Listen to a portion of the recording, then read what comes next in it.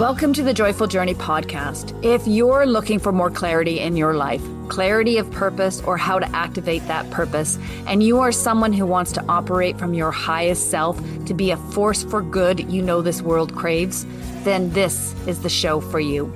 I'm Anita Adams, your host and guide to finding clarity and creating a life you love.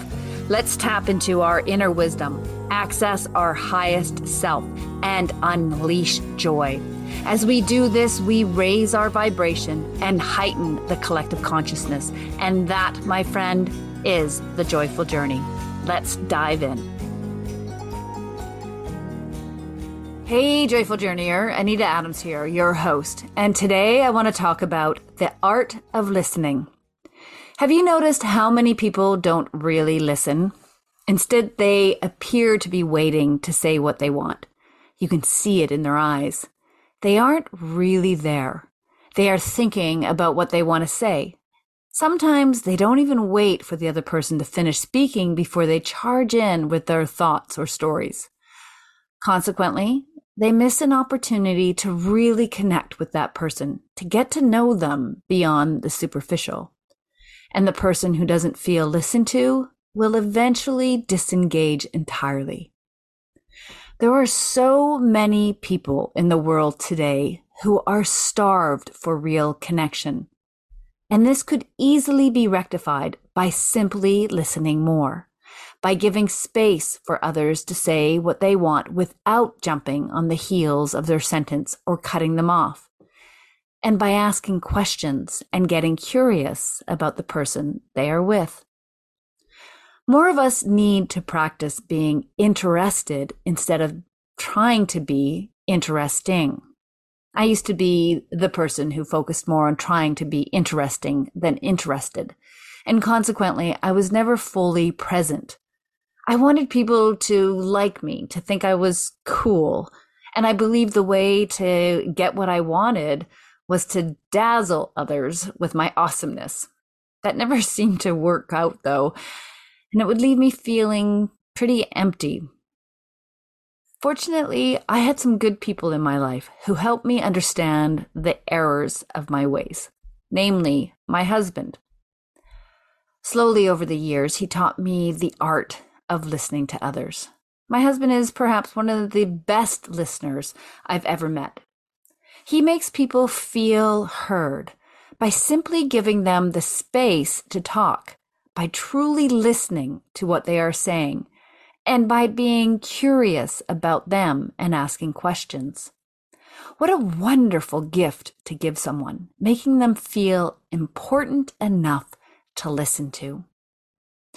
I've got 3 tips to share with you on how you can develop your listening skills. First, be in the noticing. What I mean by that is to simply notice when you are not listening to someone who is talking to you. Don't judge it, just notice you are doing it and bring your focus back to the person you are with. Awareness is the key to any lasting change. Second, don't multitask. This is particularly important if someone is telling you something important. Put the phone down. Stop doing the dishes. Turn your body to face the person speaking. All of these actions tell that person they are important and you value what they have to say. When I started doing this with my children, it transformed our relationship. My body language told them they are important to me and I want to hear what they have to say. I personally believe this is one of the reasons my children are so confident today. My husband and I both gave them the space to speak and be heard. My final tip on how to develop your listening skills is to use your breath to get grounded and refocused. Take 3 slow, deep breaths. Sometimes we stop listening properly because we are nervous.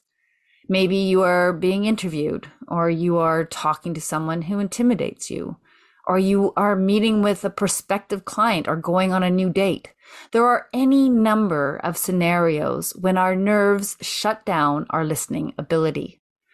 By taking a few deep breaths, you will ground yourself and open up those ears so you can really hear what is being said. This is a great technique to use before meeting someone who makes you feel nervous or uncomfortable. It can also be used discreetly while you are with someone. Come back to focusing on your breath for a moment, and it will help you refocus on the person you are with. All right, there you have it. 3 simple things you can start doing right now to improve your listening skills, even if you think you are already a great listener. When you learn the art of listening to others, you not only learn some pretty cool things about people, you deepen your connections and help others feel less alone in a world that seems to be increasingly isolating. Joyful Journeyer, thanks for listening to today's episode. I appreciate you being on this journey with me, and it is my deepest hope that you have people in your life who make you feel heard. Continue practicing your listening skills, and you'll reap the rewards and make our world a kinder place. We'll catch you next time.